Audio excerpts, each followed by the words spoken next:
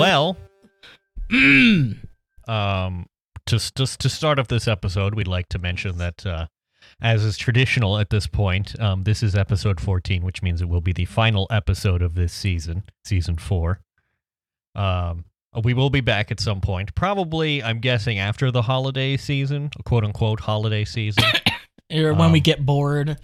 Yeah, I mean, I say this now, but of course we could be back next week because we'll probably get rowdy and do some Patreon episodes. I have some outlines for Patreon episodes that I haven't had the energy to fully complete yet, but they're in the works. You're gonna bring them to full completion. I hope so. Yeah, I've been working on some that I also have. An important part of our process is procrastinating.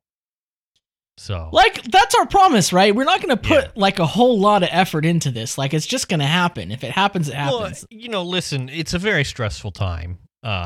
Perhaps the most stressful time of in the life of the podcast. This is probably the most stressful the world has ever been. Well, I would say is this year. So forgive us if we get done with work and then don't want to do more work, but would rather, I don't know, watch train videos on YouTube as an example that I'm just pulling. Out of nowhere. There's no relation. Just to a big for instance. As a non-representative. Anyway, well, when I come home and I just read the books and I read the manuals. I'm reading Hillbilly Elegy. No, I'm not. We'll get into that. We did post our third pop-off episode entitled Milk Tubes, which is currently available on the Patreon. That was a very fun episode. I brought on special guests Claire, Bryant, and Liz to propose to Aaron, who had no idea what was going on, our exciting new concept in the casual dining space, the Mall of Food. I still feel like I went on some sort of bongo. They drink it in the Congo. Bongo. Some sort of insane psychedelic journey. Clabe. It's a very good episode. If you want to listen to it now, you will need to go to the Good Stuff Patreon, patreon.com/goodstuff. It will be made available to the general public at some point in the future, but I listened to it on the drive to and from therapy this week, and I thought it was quite good. Quite good, if I may say so. To and from therapy. Listen. A man's got to cope. Unfortunately or fortunately, that is how it be. We'll be back. We won't leave you hanging. Aaron, would you like to talk about politics? Now more than ever. Well, that's too bad, because we're going to talk about infrastructure. Straight in front of a tram. It's Infrastructure Week here on the No Idea program because there was a lot of discourse this week about the Hyperloop. You hear about the Hyperloop, the Virgin Hyperloop? Andrew.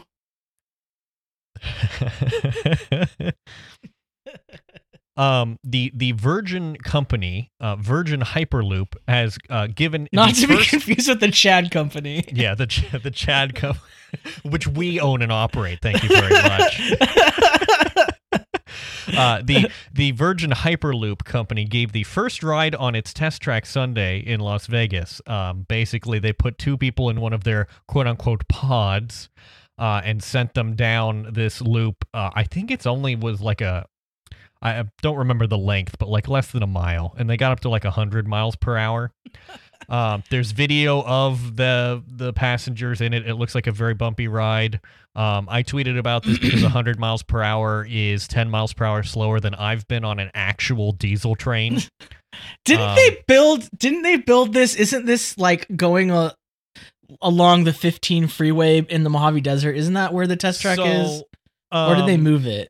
No, I think this is just a test track in somewhere out in near Las Vegas. The plan, because the funny thing is, near Las Vegas, I do that in my car. Right, exactly. People are just going down the 15 freeway in a straight line, basically going 100 miles an hour. Yeah, so this news broke, and people were pretty much dunking on it because, again, 100 miles per hour is not especially impressive. One thing that, I got into it on Twitter. I decided to do some posting and you were not yet awake to stop me from doing it. Because it's funny because I woke up to you saying like, "Uh-oh, I have done a discourse." Yeah. I've done a discourse, but like also two other people like, "Oh man, Andrew's going off," and so I just was like, "All right," cracking my joints, getting ready to hop onto the posting train. Someone has posted one of these, the Virgin versus the Chad memes with the Virgin Hyperloop versus the Chad bullet train, and a Twitter rando replied, "Hyperloop will save more energy, travel faster, be cheaper to build. Yes, it is still a version. Yes, it is yet to be mature." And I replied, "Building thousands of miles of tube that have to be constantly kept at near vacuum is not going to be cheaper than slapping some rails down and stringing up some wire." If you may recall, we talked a little bit about the Hyperloop in the episode about high-speed rail in the U.S. and how it's just kind of nonsense. This guy, though, very much drank the Kool-Aid and was he's like, well, it's far from a vacuum. It's 1/1000th the pressure of the atmosphere, and it's like that's pretty much a vacuum, but cool. Anyway, it was an interesting thing where I made points and he sort of moved swiftly past them without acknowledging them. Very bizarre conversation. I found out that the source for all of his claims was the original Hyperloop proposal document from Tesla and Elon Musk, which is a remarkable document. So the Hyperloop was sort of theorized originally or branded as such by Elon Musk. It's not actually a new idea. It's a rebranding of a concept called vac trains, which is basically like, what if we did the pneumatic tubes at banks but put people in them? And it turns out that this is not a particularly great idea because the thing about evacuating a tube, it entails a lot of issues, and there's a link in the show notes to the biggest challenges that stand in the way of the Hyperloop. One is that when you suck all the air out of something and there's a vacuum, the structure of that thing that you've evacuated needs to be strong enough to resist the pressure of the atmosphere, which means it has to be extremely strong, and also means at the kind of extremely low pressure that the Hyperloop pods would be operating in within the tube, that like even the smallest leak would cause explosive decompression. The tube would basically implode if there's a leak.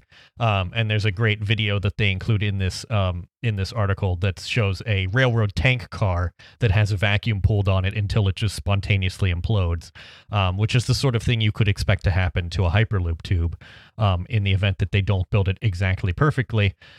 Basically, it would have to be an extremely thick tube, to be able to withstand the pressure. Extremely thick tube. The other thing is that if air does get in, it will accelerate the capsules within the tube, probably beyond their braking capability, so enjoy crashing into other Hyperloop pods at high speed.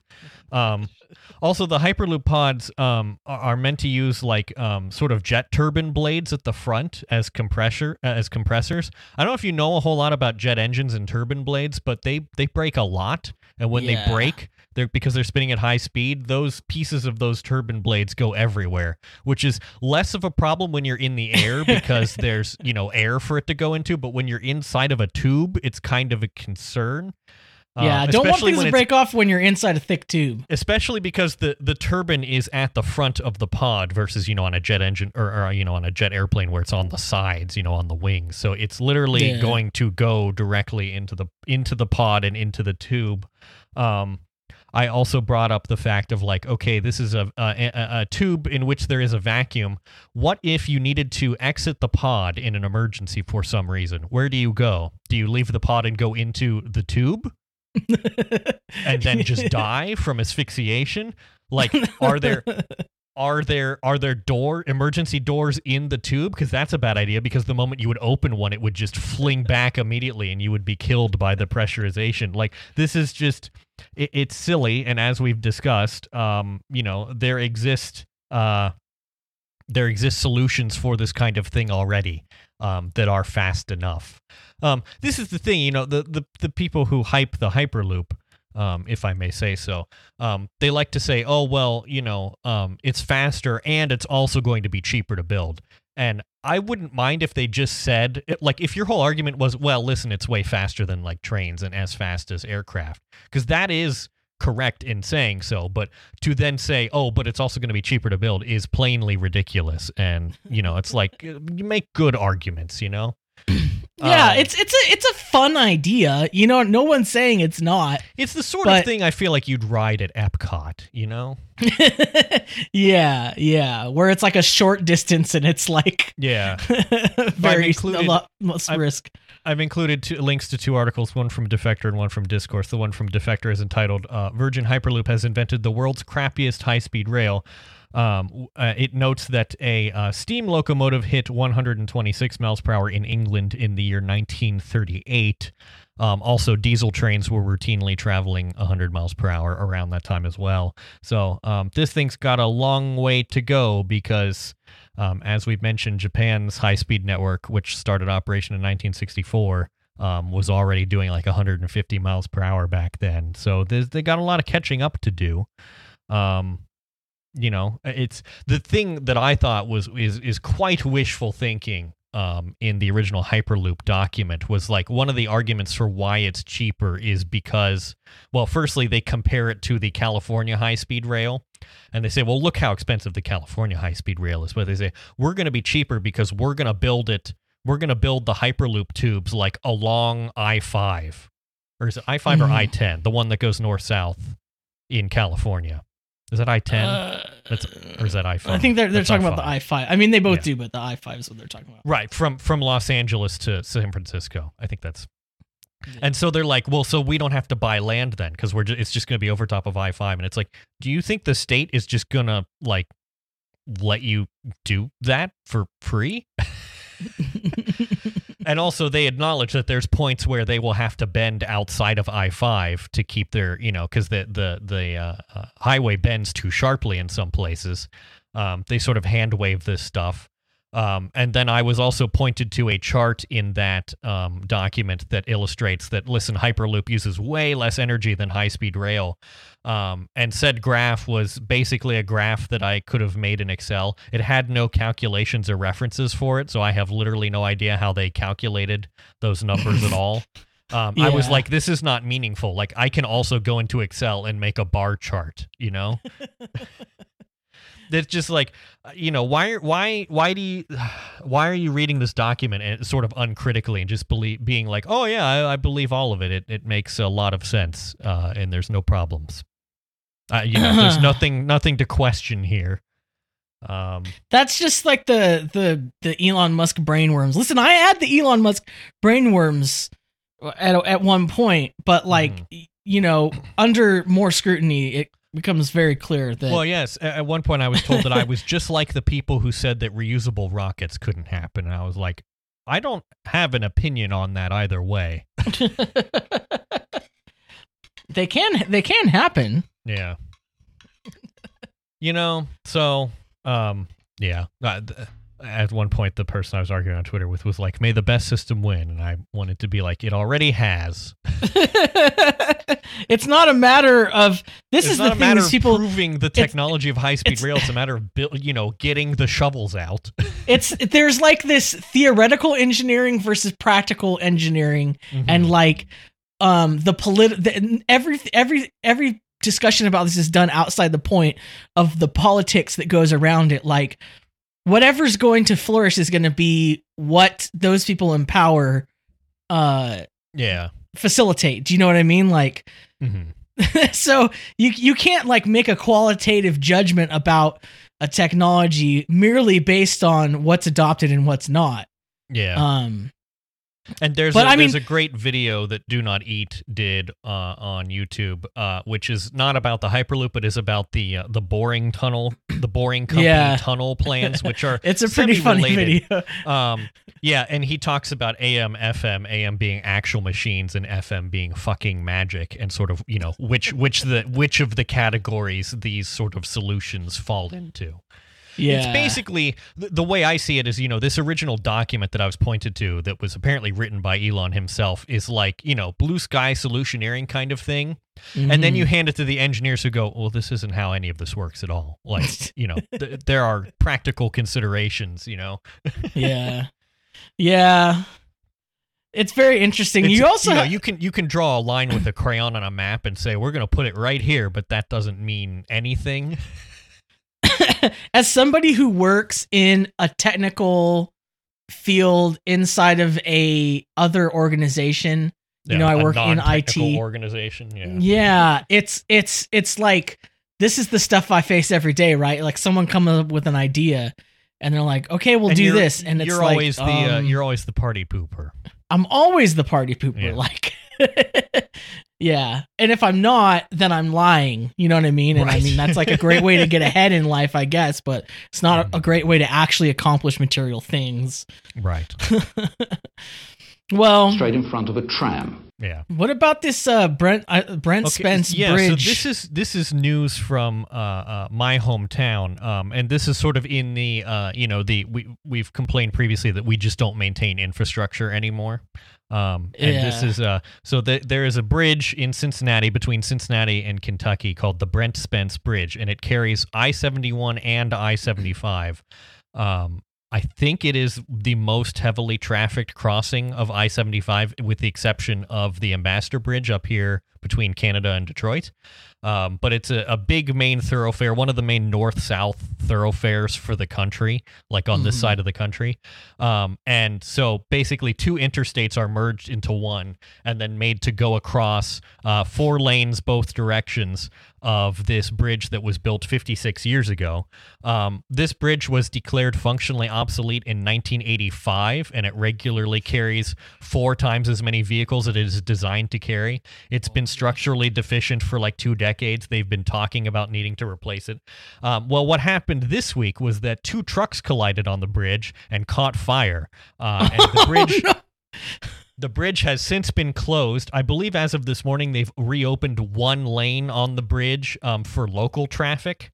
But as a result of the closure, they've actually closed the highway across the bridge for through traffic. You have to detour around 275, which is the orbital freeway around Cincinnati, which takes a 5-minute trip and turns it into a 45-minute trip. And also they have stopped boat and barge traffic on the river as well, or at least did so temporarily. Well, but to be fair, who could have anticipated automobile accidents? Right. And Kentucky, which owns the bridge because Kentucky owns the river through quirks of, state establishment and things like that, has said that it may take months to repair the bridge. So it's great. We love it. They might finally have to actually replace the bridge now. They've been arguing about that because in addition to the sort of normal infrastructure problems that a bridge like this would have, it also has to deal with the fact that it's between 2 states, Ohio and Kentucky, that have to coordinate. And then there's also the problem of, like I say, 71 and 75 merge to go over the bridge, and they've been trying to figure out how to undo that because it turns out it was a really bad idea, and they haven't figured out how to undo that yet. So I don't know. I don't know if they're going to solve it or if they're just going to like patch up the bridge and be like, yeah, it's fine. But every time I drive over the bridge, I'm like, is it going to collapse today or what? It's just funny because it's like the same people who are like, I don't want to have to pay taxes. I don't want to like, it's like, well, how do you think we built this stuff? How do you think we maintain this stuff? Mm-hmm. It's just in my local, I mean, not sorry to derail here, but like my local town put a 1% sales tax increase on the ballot, and this is a very conservative town, and the town council's conservative, but they like basically rationally explained like, look, without this increase, like we haven't had a tax increase since like the 80s, and our revenue's not gonna be able to catch up. We're gonna have to close down a lot of crap, and the town voted no 66%. To this tax, and so it failed, and now they're like, okay, we're closing down the swimming pools, we're closing down rec sports, like all this stuff, and everyone's just like, what's going on? Everything's shutting down. The Pikachu face. What? Yeah. Why? So like, I don't know. That's the same thing. It's like, why cannot people make this connection? Yeah. Yeah, so anyway, you have this bridge. It is basically a single point of failure. It has failed. So in the meantime, you either have to get on 275 and go all the way around to 75, or you can take 275 to 471, take the 471 bridge across, and then get back onto 71. Or take the surface streets. There are 3 surface street bridges in Cincinnati. There's the Taylor Southgate Bridge, the Clade Wade Bailey Bridge, and the John A. Roebling Suspension Bridge, which had to be closed this week because trucks were using it. The John A. Roebling Suspension Bridge is a historic suspension bridge, which was built. I have to look it up again. Trucks were using a bridge that was built in 1866. Oh my gosh. And so they closed the bridge and they were like, stop it. You're going to destroy this bridge too. They've apparently since reopened the bridge to traffic, making sure that no trucks are able to cross. But it's great. We're putting even more stress on an extremely old bridge now as a result of this. So I'm sure everything's going to work out just fine. Love to live in a failed state. This is great. Yeah. Well, but the good literally since I've been born, some of my like as long as I can remember, they've been talking about, oh, we really need to replace this bridge. It's structurally deficient. And after the bridge in Minneapolis failed several years ago, like a decade ago, remember that one? Yeah. That one just fell down. They're like, oh, well, we better get to work replacing this one. And then they've just like not been able to do it because I think both Ohio and Kentucky have like paralyzed state governments in terms of being Republican controlled and not wanting to spend money on anything. Just millennial things like this is like whenever people are like, oh, well, why are millennials like disenfranchised? Why do they not trust in capitalism or democracy? Like what? It's like this is a perfect example. Just this like, bridge you've watched rot your whole life. The highway bridge you built 56 years ago is closed, and now I have to drive the 2-lane narrow suspension bridge that was designed and built before cars existed. Do y'all still have wooden bridges? Because like one of the wildest things we do have some wooden bridges, yeah. In Oklahoma is like how many. So like a weird fact about Oklahoma is that it has. If you count all of their creeks and streams and rivers, Oklahoma has more shoreline than the state of Florida. Yeah. Because there's just so many little creeks and streams and crisscrossing everywhere. And there's like all of these old wooden bridges that are basically like 2 railroad ties going across a ravine with like wood boards, and you just drive on them. Yeah. And it's insane. And I'm like, people still do live like this in the United States? The roadbed of the Roebling Suspension Bridge is like, it's not paved because that would be too heavy for the bridge. It's like a wire net mesh, basically. Oh my God. It's like a metal mesh. So when you drive across it, it's very loud because it's like, but it's, I mean, you can, if you roll down your window and look out, you can see through the bridge because it's not a solid, like piece. I think the roadbed of the bridge was originally wood, and they were like, well, that's not going to work. And yet my friend who lives in Tokyo is posting Instagram stories about the robot that mows their lawn. There's just there's just a mech robot walking around mowing their lawns, and yet this is what we live like in the United States. The future is unevenly distributed, I would say. Well, but good news, we're about to leapfrog because in Orlando, we're doing flying cars. Oh. Flying cars, a famously realistic and practical form of transportation. It's called, they're building in Orlando a vertiport. Okay. Just scheduled to be completed. Just a fancy word for heliport, In 5 years, granted more than $800,000 in potential tax rebates to Lilium, a German aviation company. This is the thing. Like, oh, we're calling it a vertiport. And it's like, what? My whole thing was that, like, I think the reason the Hyperloop sounds interesting is because they basically took an old concept, VAC trains, and gave it a new name. And instead of calling it a train, they call them pods or whatever. I'm like, what if we just start calling high-speed rail something different and we, like, call the trains pods instead?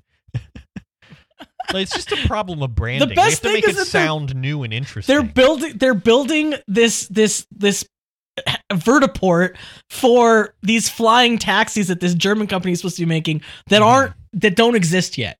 Right. So they're building. We love it. They have a prototype. A 5-seater prototype. So we've learned nothing about density and the need to stuff more people into less space. We're just gonna. What could go wrong throwing more things flying through the air? It's not. It seems fine. Famously, we know that air traffic controlling is like a very easy, uncomplicated job. Yeah, it's not stressful at all. It's definitely not amongst the most stressful professions in the world. Yeah, so let's just throw a lot more small aircraft buzzing around. The only thing that I can think of here is that the FAA is actually something of like a relatively strong regulator compared to, like the NHTSA or something, Uh-huh. So they might just be like, no, this is a very dumb and bad idea. or they'll just put as many restrictions on it to make it, not any more practical than flying already is. So the FAA said the agency is in preliminary stages of working with these applicants and will continue to engage with them as they work to meet certification standards. So like they're building this. Sounds like we've received their letter. Yeah. They're just like, ship it. Let's do it. Let's go. Send it. Full send. Build this thing. It's real dumb. I don't want to talk about infrastructure anymore. I'm sad. People are dying. It's like the tram. Yeah. It's this Tom from the Chapo FYM, the streamer guy. His tweet that is cracking me up applies to this. I have forgotten completely about the deadly virus ravaging our world and am getting back to a normal life. With a space and then an exclamation mark. Like, yes, let's build vertiports. Literally nothing else we could be throwing our money at. That's for sure. It's great. I see no problems. Guaranteed to get it. Oh. Now, Aaron, let me talk to you about something here. Yes.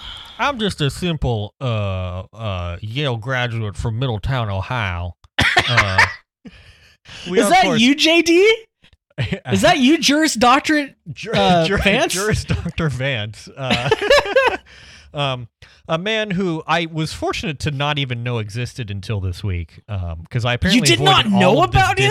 Discourse. How did you not know about him? Oh my gosh! You're so blessed. A man named James David Vance wrote a book in 2016 entitled Hillbilly Elegy, and that has been living in the hillbilly. That has been translated into a motion picture for Netflix by the director Ron Howard. Apparently, it's quite bad. The reviews of it are scathing. It's just total Oscar bait. Yeah, you get attractive people, make them look ugly and trashy. Yeah. Amy Adams has been trying to do this forever. Yeah, there is a great Citations Needed podcast episode that has both the two hosts of Citations Needed, Nima Shirazi and Adam Johnson, and also has two of the hosts of one of our favorite programs, the Trillbilly Workers Party. They're down in, the deep of eastern Kentucky, and they talk about, hillbilly elegy and the sort of ideology behind it and things like that.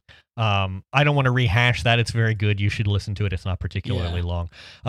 What galls me is, so Hillbilly Elegy is nominally a book, a sort of a memoir about the Appalachian values of like his family in Kentucky, as well as the social problems of his hometown, which is Middletown, Ohio.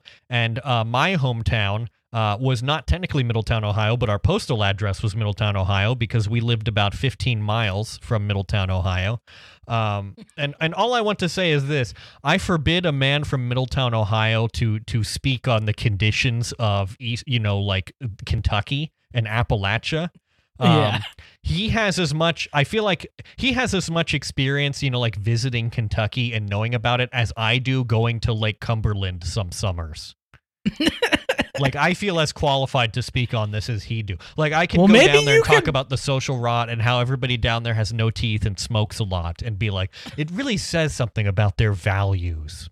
Their values. Their condition must be tied to their Yeah. degeneracy. I mean, one thing I think we should mention is J.D. Vance is a fellow at the American Enterprise Institute, a right-wing think tank. So you can draw your own conclusions there. And a venture capitalist. Apparently, I'm just reading his personal life section on Wikipedia. It says, in August 2019, Vance converted to Catholicism in a baptism ceremony attended by various conservatives, including Rod Dreher. We love it. Oh, whoa. We what? love it. Oh, he's one of those Kobe Bryants, Amy Exactly, Kobe Barrett, yes. the weird people that flagellate themselves, probably, huh? Right. What's that weird cult inside the Catholic Church called? Opus Dei, Opus Dei, Sedevacantism, that kind of thing.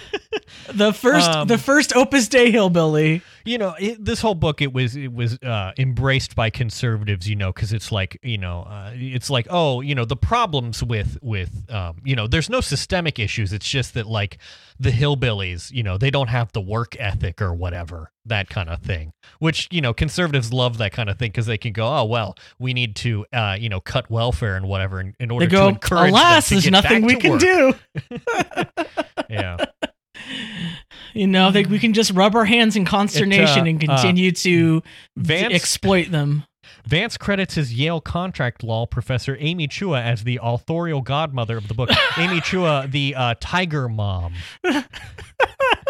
Just a stupendous cast of characters involved in the creation of this cultural property. I didn't put it this week. But something I've been thinking about, and I forgot to put it in the show notes, but here it comes, is like, there's this new thing that like I realized you can just look people up. Like, anytime you see like a really dumb post or like a dumb buddy, op-ed, are we going to get into that? or a bad opinion, you can just look them up. Like this week, I displayed that when Andrew sent me some dumb take, a take that we will be discussing later in the program. Yeah, but I just like my first instinct now. Anytime Literally I see some new person with a dumb take, bio. Yeah, but then it's like, let's dig a little deeper. Let's look them on Wikipedia. Let's look at, and it's just like, oh, okay, that's why this person's this way. But I don't want to spoilers for the rest of the episode. But anyway, yeah. Well, I think you're officially a hillbilly, and that makes us a half. In a hillbilly intersectional podcast. Well, I think, in the same way that I'm a hillbilly sort of by nature of visiting Kentucky a lot, I think you are also an Okie by nature of having been to Oklahoma for a significant period of time. Right. Well, I mean, my grandparents came from there. So the people there. Yeah, I understand the intergenerational trauma, the transgenerational trauma of surviving solely on biscuits and gravy. Yeah.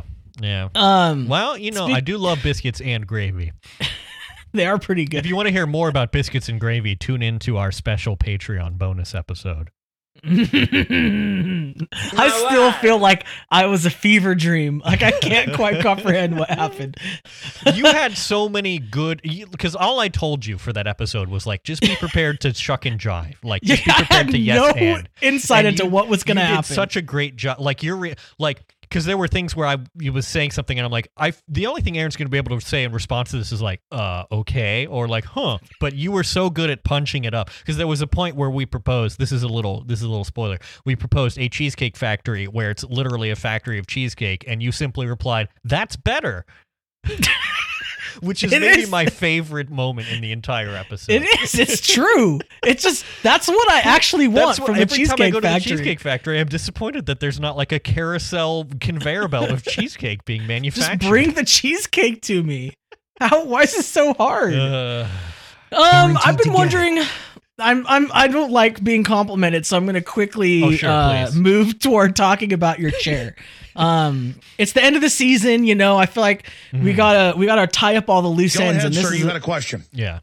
How is it? How's it going? Your third weekend, I believe. Second. Yes, I love it. It's a great chair. Well, so here's what I'll say about my chair. I haven't thought about it very much. And as you know, with my previous chair, I was thinking about it a lot because it was problematic. But this chair is fine. There is a downside to the sort of mesh bottom and back chair, which is that in the wintertime, it's a little chilly. But that is remedied easily with a blanket. So, we love it. Would rather it be, too cold than too hot, because there's not much you can do about it being too hot to sit on, Yeah, that's true. Yeah. You can always wear your flannel pants, your gusseted flannel pants. Yes, exactly. Yes, which I've ordered more of this week. Because nice. I'm a conspicuous consumer. I love purchasing things. Finally cooling down. What is the charge? Today the high is gonna be 69. Nice. Yeah. But the rest of the week it's like in the 70s, but it gets in the 30s and 40s at night.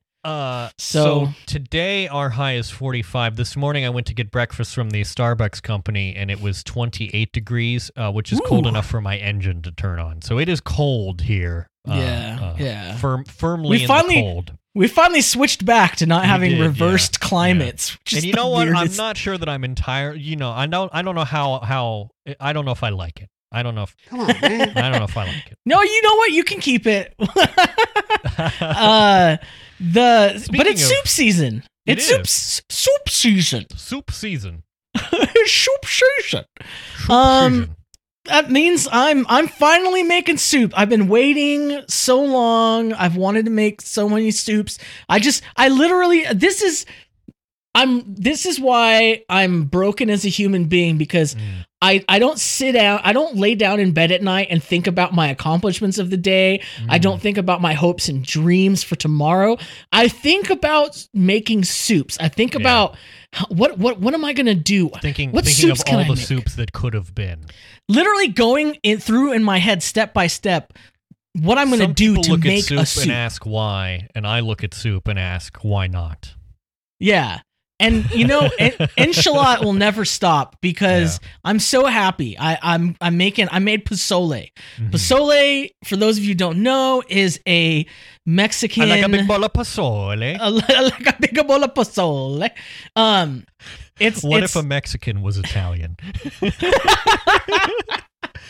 It says the main ingredient. I like a big bowl of pozole. It says the main ingredient I'm here canceled. is hominy. I'm sorry, hominy. It's the main factor that makes it pozole is it's a stew or a soup that features hominy, which is flour corn, like the kind of corn they give you at a Catholic mass. No, it's the corn they use to grind to make tortillas. So it's not sweet corn. It's more starchy and it's bigger. Yeah. And so this is the thing I think that's integral to a good soup or stew is you need a sort of starch in there to, give it a little body. Yeah, exactly. Yeah. Yeah, you want to love that. You want to thicken it up. We are well known as a pro bowl podcast. So anything that can be served in a bowl is really, really what we're about. I'm even serving things that shouldn't be served in a bowl. I eat most things out of a bowl. The other day, like a year or two ago, I realized plates suck. They do. Like, They're it's inferior. Why would I choose? I made for breakfast this week. I made some hash browns, eggs, and bacon, and I was going to put it on a plate. And I was like, you know what? I'm just going to mix this all together anyway. It's going in the bowl. It just makes more sense. Yeah. So pozole, for those of you who don't, putting a sandwich in a bowl. For those of you who don't know, it's made of chilies that you roast and then you soften and you blend them up and make them into a liquid and you pour that into a broth. And usually there's a meat like chicken or pork. And then you get this soup and you put in, when it's hot, you throw in some cabbage and some radishes and you squeeze lime into it. And so it adds this crunchy texture with this sour it's I may have to investigate this because this seems like something that I could make in an Instant Pot or slow cooker. For sure. Yeah. For sure. It's delicious. Something that if I can just throw it in there, turn it on, and then go in I don't know, it's a little bit more labor involved in that, but they do make simple recipes. I'll shoot some your way. Okay, yeah. But the crazy thing about pozole is historians are fairly sure that at least one version of it started as the soup that they would serve human flesh in when Aztecs sacrificed people. That's the kind that you're eating, I think. It's important to note.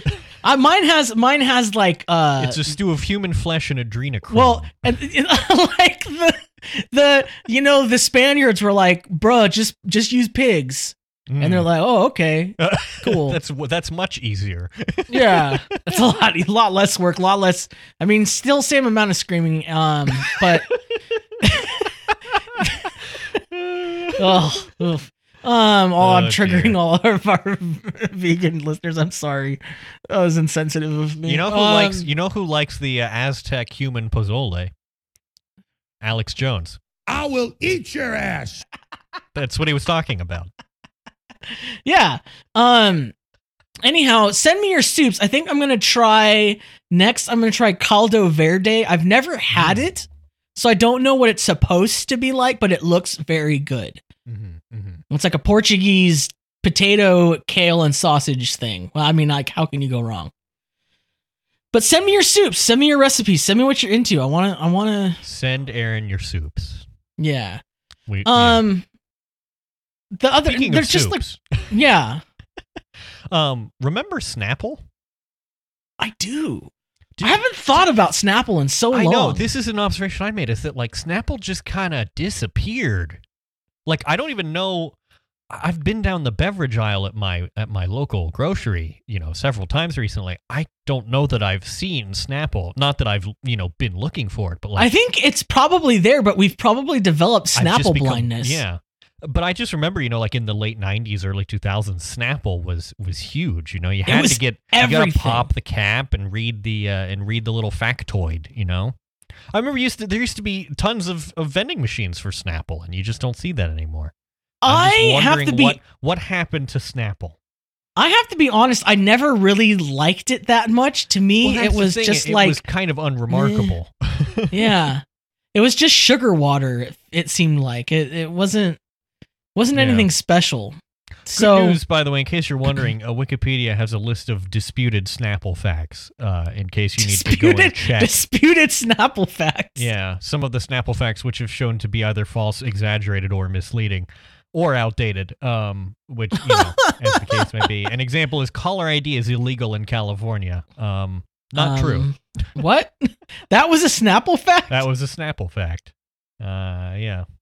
Some of these were tested by Mythbusters, which shows you how important Snapple was to the culture at Mythbusters too was like, it was in that same era, Yeah, I listen. Papa Snapple, watch Mythbusters. I gotta come clean pull here. Out my iPod Nano. I gotta come clean. Like, I was never into Mythbusters either. I know that. I know for our audience particularly, this is gonna be. I'm gonna get canceled for it. You're fired. Yeah, but sorry. Maybe that was just a rough time for me. I'm thinking back on that era. You have watched Mythbusters, correct? I've seen them. So I've seen them. Who's your least favorite of the Mythbusters? The lady. Okay. Because I'm just gonna be sexist. Yeah. No, wait. Now you know what? You really are canceled. I don't know. I actually liked all of them. They seemed like decent, like interesting people, but the experiments were never scientific enough for me. And I get that it was like a TV show. But I'm like a problem-solving mind. Like, yeah, my brain like can't turn off that side of it. And I was just like, the force curve of that sensor. Yeah. I'm just like, wait a minute, this experiment is. Yeah, it was definitely science entertainment. It wasn't like a show like Nova or whatever. That's kind of why I liked like Bill Nye or. Who was the guy with the rat? Beekman's World. That kind of stuff was like very. Yes, this is science entertainment. Like, you know what you're getting. Mythbusters. The problem about Mythbusters, and I'm not saying this applies to you or our listeners. Blend was more scientific than Mythbusters in some cases. But Mythbusters attracted a particular kind of dumb guy. Oh, yeah. Who just glommed onto it, and it was like, did you know? And I'm like, no, if I may coin a phrase, it attracted, it had oh God, what is the show? The Big Bang Theory effect of attracting the folks who are like, nerds are funny, and think that like that's a realistic depiction of, that kind of person. Or just people who weren't smart, but it made them feel smart, you know? Right. Yeah. And that's the same thing that busted that one. Yeah, and it's like it Okay. gives them just enough information to make a reference, Mythbusters but they also don't have blew any up a cement knowledge. truck for no reason. So, you know. I mean, I liked it when they're like shooting things out of a cannon out of a pig carcass. That's fun. Yeah. Everyone enjoys that. But like, Mhm. I don't know. Maybe it was the people. Maybe that's what it was, and maybe that was what it was for Snapple too, because it attracted the same kind of people who were like, "Well, I know a fact because I read it off of the Snapple lid," Mhm. and I'm like, I actually don't think that's true. Yeah. Well, I think, lately, all beverage companies have taken to putting some sort of rewards points under the cap instead, so that they can get your personal information. So Yeah, well, and we love that. yeah. Speaking of personal information, it's time for an ad. This week we're sponsored. Let me get my paper out. It's such good Foley work every week with the papers. Oh, geez, he's in a hurricane. Sorry, it was a big paper. Big tornado just came through. This week we're sponsored by the Name Guys Emporium of Guy Names. Do you ever need a guy name? Oh, all the time. Yeah. Well, they got you. You know, they've given us some examples, Okay. which I think everyone will be. It'll be applicable to them. Do you ever need an Icelandic baker? All the time for my gritty gray-colored drama about Right. murder-suicide investigation in Iceland. They got a name for you. Sigrid Yeast. Okay, I like that. Pretty that. good. It's clever. Might fly under the radar a little bit, yeah. You need a British fancy lad. Oh, I always need a British fancy lad. Willem Jarvis York Weavingly III. Baronet of Clunthorpston. Clunthorpston. We've all been there. Yeah, it's just up the street from South Clunthorpston. Right, and Sussex. and Bermondsey Willemstorms. Bermondseyshire. How about this? A New Mexican terracotta artist named Clay. Oh, very good. Very good. Just Clay. I get it. I get that one. You get it? Yeah. Mm-hmm. Yeah. Let me turn this paper over. It's very big. Just sending you massive. I don't know why. It's one of those 3-panel foam-backed paperboard things at like a science fair. And it's like folded like 8 times. It's enormous. It's very hard to open. It's like opening like a chess or checkers board, Oh, but buddy. it's like It's 8 12 different feet ways. long. Yeah. It's very hard. A New Jersey mob boss. You need a name for that guy? Vincenzo Cordialoni, aka Big Gabagool. A gabagool. Gabagool. Gabagool. A leftist podcaster, Oh boy, here we go. Jonk Bunderman. Oh, I was prepared to be owned by that one, but Andrew Huster. I got him. And Andrew Junk Huster. Bunderman, related to Johannes Vonk of the Claw Yeah. Gods.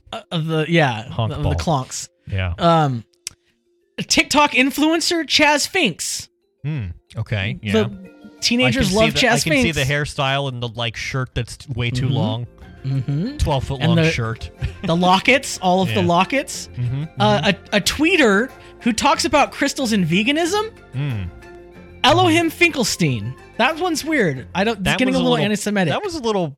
That one's a little. A little. Do on better, the nose. guys. Wait, no, Do not better. on the nose. Crap, no. Somehow there's 3 sides to this paper. Quantum paper. Quantum paper.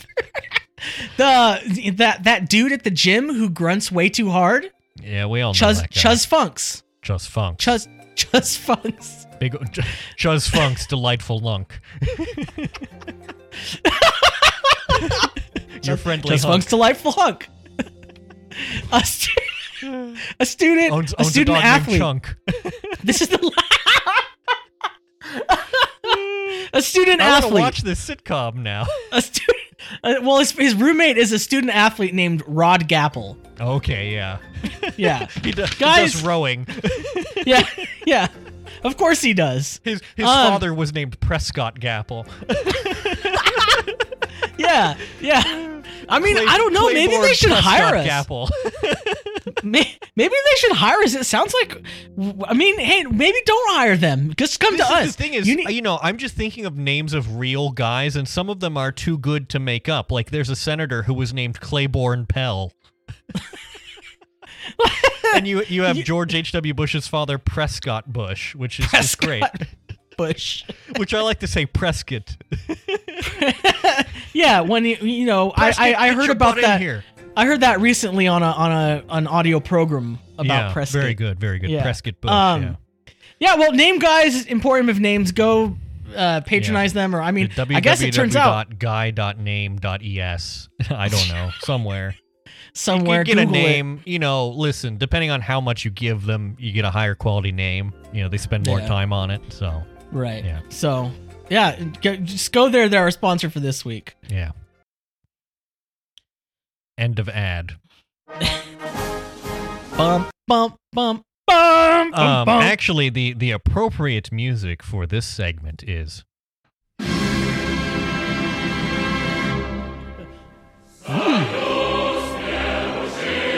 Yes, comrade. Comrade Tim Allen, who yesterday, as we record this, tweeted Karl Marx, Communist Manifesto, Wikipedia. Which, to me, I read in the same cadence as, like, Bear beats Battlestar Galactica. I read this tweet and my brain just was like... Yeah, it's one of those things where your brain... I've talked about this effect before, where it's like your brain pops a fuse, or it's like when you trigger, like, a ground fault interrupter, like, something bad happens and my brain just sort of shuts off to prevent it from spreading. It's like my brain just sort of goes for a second. So he tweeted this. He tweeted Karl Marx with a C, by the way, and he later corrected it. But then later he tweeted, I am sure Mr. Marx would have made adjustments to his position had he been exposed to our country's advanced evolution of worker unions and our protection of child labor. And I just want to say, are you sure about that? You sure about that, buddy? I assume this is what he's doing because I understand his television program was recently canceled or, finished up its last season. So I assume he has a lot of time on his hands now.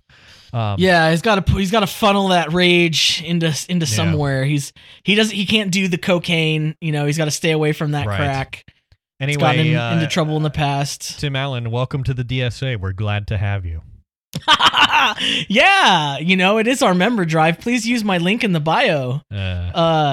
You know what? Let me just use this moment actually to talk about this because oh, please go off. So many of you are joining DSA, which is a thing that makes me happy. Mm-hmm. But the fact that so many of you are joining and not using my link, Aaron, you'll regret this, okay? Aaron, I have a confession to make. Oh no! I did join DSA yesterday. But I was in a hurry, so I just went to their website. I'm never gonna get that hat. I want the hat. I just want the hat. Just let me buy DSA. Let me buy the hat, okay? Just let me buy it. Does the hat say, like, I invited 100 people to DSA and all I got was this stupid hat? I just need something. Like, I just want the... Really, I just want the hat. Like, I don't even need the recognition. Well, don't worry, because eventually you will have the riches of the bourgeoisie. So, it's fine. Yeah. So that's fair. Yeah. Use my link. I'm going to put my link in. We're going to have lots of campaign medals and that sort of thing. I don't know. Does DSA have challenge coins? That seems like a thing we should have. No, that does not seem like a thing we should have. DSA Challenge Coin Caucus. Please, no. How else am I supposed to know that someone's a socialist? I don't know what else they could do that would give it away. You know what? That's very true. Usually you can tell by them arguing with you. The abnormally colored hair and the messenger bag with lots of pins with incendiary slogans on them. Do they just blurt out of the middle of nowhere socialism or barbarism? Because, buddy, I think you might have found your socialist. Sorry, go ahead. I'm looking up my link. I'm literally going to put it in the show notes. And if you're going to be joining DSA, please, I want the hat. Please click the link. I know like Get- 10 people this week, and Get I Aaron don't the have the hat. hat. Can I Get go me and the like hat. retroactively apply my membership to your link? No, I don't Yeah, think so. that's Honestly, I don't care Guaranteed to that get bad, it. but it's like it's not that I care that much, but it's just let me have the hat, you know? For you. Yeah, exactly. There's my link. You know, one of the things that I think we can agree is that we need more representation in our society.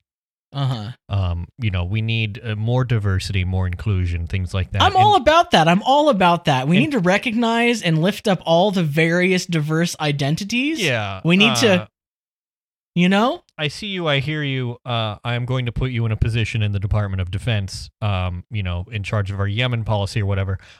This is a series of tweets from Mika Oyang, who said, white progressives training their fire on women and women of color who are under consideration to lead the national security departments makes me deeply uncomfortable about their allyship for these communities, especially when the NatSec community is dominated by white men.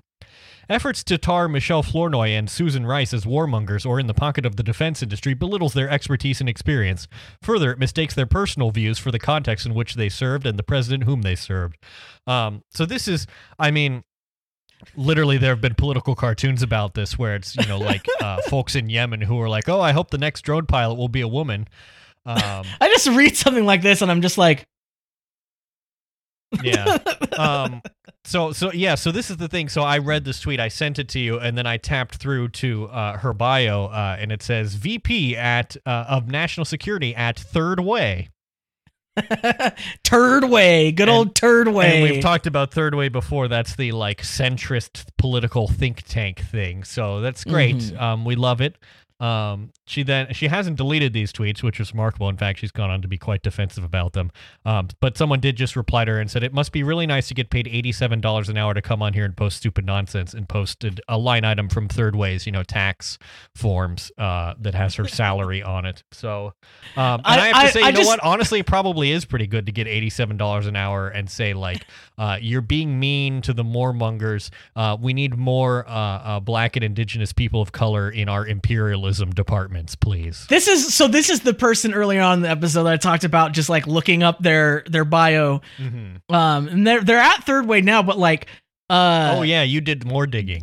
They're also a former professional staff member of the House Permanent Select Committee on Intelligence. Cool. So they're not even a spook. They're like spook adjacent. Adjacent. They're not just adjacent. They're like the lamest kind of spook. Yeah. You know, they're like the paperwork, take out your trash spook. Like, I did learn when I Googled this person that the Third Way think tank does something which I find extremely sad, which is that they have clipped like every appearance of their pundits on a talk show and put them on YouTube.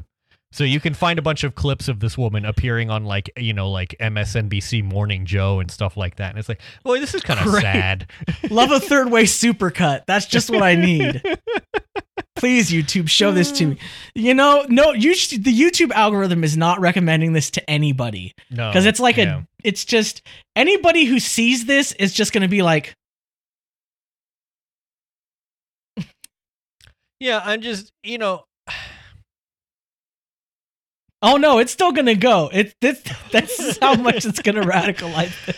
It's just, I mean, reading a tweet that's like, listen, you're being mean to the white progressives who are being mean to the folks, like, listen, you're not doing good allyship. And it's like, it's not really my issue with, I kind of have an issue with the institution in general. I don't think you've identified the problem. Yeah. Anyway. Also related to this sort of thing is the new Call of Duty game, Call of Duty Black Ops Cold War, allows you to select non-binary for the gender of your character. Yeah. This has made a lot of people very angry. It's made a lot of gamers very angry because, of course, they're all a bunch of crypto fascists, so they're very upset about this. I just think it's sort of silly that it's like, oh yes, my CIA secret agent who will be airdropping into, third world nations and shooting socialist leaders in the head is non-binary. Thank you very much. My tactical operator uses they, them pronouns. Thank you very much. I don't know. Is this a sort of representation that queer and non-binary folks are clamoring for? I don't want to speak on their behalf, but I'm not confident. I'm pretty sure it's not. I'll let them, speak for themselves. Finally. Speaking of disenfranchised minorities. Oh, buddy. We both agreed, Aaron and I, before we started recording, that we didn't want to talk about this, but we would be remiss not to mention it, given how often we have mentioned Matthew Churches, Matt Iglesias, on the program. He had some personal news this week, which is that he's leaving Vox. We really have to share this because... Asterisk, sort of, parentheses, he's not actually leaving Vox completely, but... we had to share this because we have to, if nothing else, continue the cycle of Matthew's hero's journey. And I feel like people would be disappointed if they didn't know the next chapter in that saga. Yeah.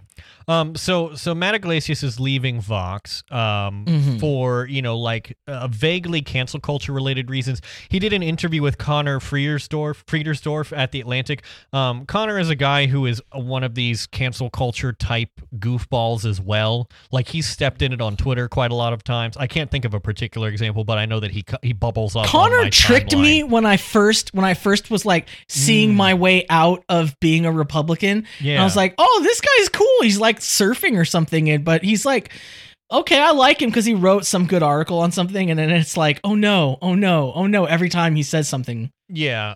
So this is a sort of remarkable. Basically, what I need you to understand is that this is a very sympathetic interview. Who I'd really like to see interview Matt Iglesias is like Isaac Chotiner, please. If we could get that would be great. Yeah. In this interview, Connor says, but Matt's absence as a staffer, a Vox spokesperson, noted that he will continue to host a podcast, The Weeds, will make the publication he co-founded less ideologically diverse at a moment when negative polarization makes that attribute important to the country. And again, I would like to simply ask, are you sure about that?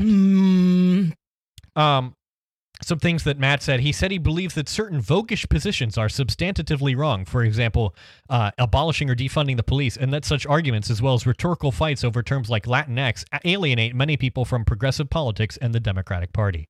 The fact that he thinks that abolishing and defunding the police is, a distraction from progressive politics rather than an important integral part of it is quite telling.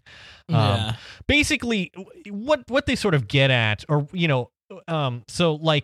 when Matt himself said, I'm leaving Vox, he didn't really give a whole lot of good reasons, but what you've come to find from this interview is that it's basically got to do with the fact that Matt signed the Harper's letter that we talked about, and that was the letter where they were basically saying, we should be able to be transphobic, and it's unfair that we can't be transphobic, in dog whistles, because, of course, you couldn't actually say that. But Vox is notable that one of their notable movie critics is a trans woman, so she wrote a letter saying, hey, it was kind of crappy of Matt to sign this, and I'm not really happy about it. It makes me feel kind of unsafe. And that has apparently sort of bubbled onto the surface, and I think now Matt is like, well, fine, I'll just leave. And that's basically what he's doing. He's going to join Substack, which is great. I'm sure he'll have much success there. I'm actually happy for this because it means that we will almost certainly not hear about Matt Iglesias again. Because I honestly look, find all of the wood on knock on it, but I don't think that's true, unfortunately. Well, I think that, I don't know how much success he's going to have with Substack. It feels like, it's like, listen, what I'm going to do is I've been canceled, so I'm quitting. And I'm going to take my ball and go over here to this thing where you can pay me for my blogs, and I will hope that that's somehow more lucrative. What's funny about this is this is supposed to be supposed to make cancel culture as if it exists, feel like a bad thing and oh no, but if anything, it means it works. Well, this is the thing. We did it. We're over here and we're just there are angels coming from Africa now. Well, this is the thing is, this is people have connected this with the previous resignations of Andrew Sullivan and Barry Weiss, who also quit their jobs to start Substack newsletters or whatever the heck. And they make a big deal about, I was canceled, which is why I am personally making the decision to leave the institution that I work for. It's like, were you forced out? And it's like, no, I just didn't feel like, I fit in there. And it's like, it's a mutual that's not cancellation. being canceled. Yeah. It's like, I'm sorry that your coworkers think you're a jerk, but that doesn't mean that you're canceled. That just means that you're a jerk. Also, for as much as the people complain about being silenced and like, it's affected my livelihood, they seem to be doing fine, and we seem to hear from them an awful lot.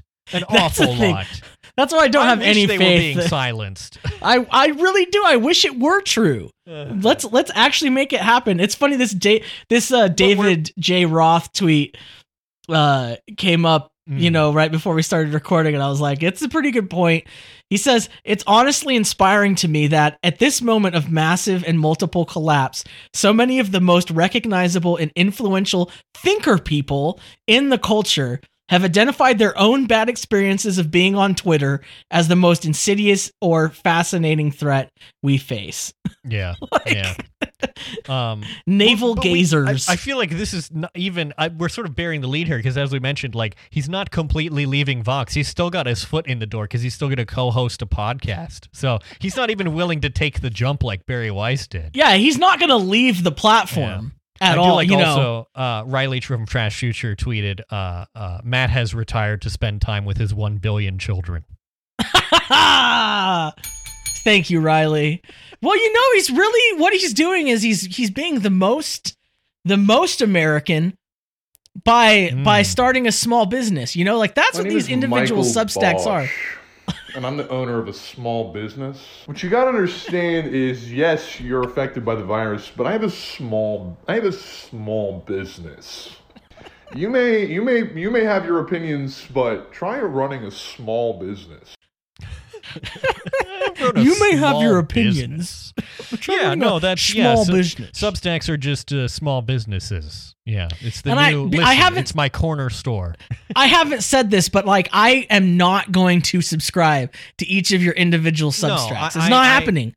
I'm not. Firstly, I can't afford to pay each of you $5 a month for your blogs. Also, I don't care about your blogs enough to pay $5 a month for them. So. But even if it's people I like, it's just make a group. Do what the fine people at the what's it called, David J. Roth's Defector, yeah, I'll pay for that because that supports a raft of writers, and I get a lot of good writing from that. What I don't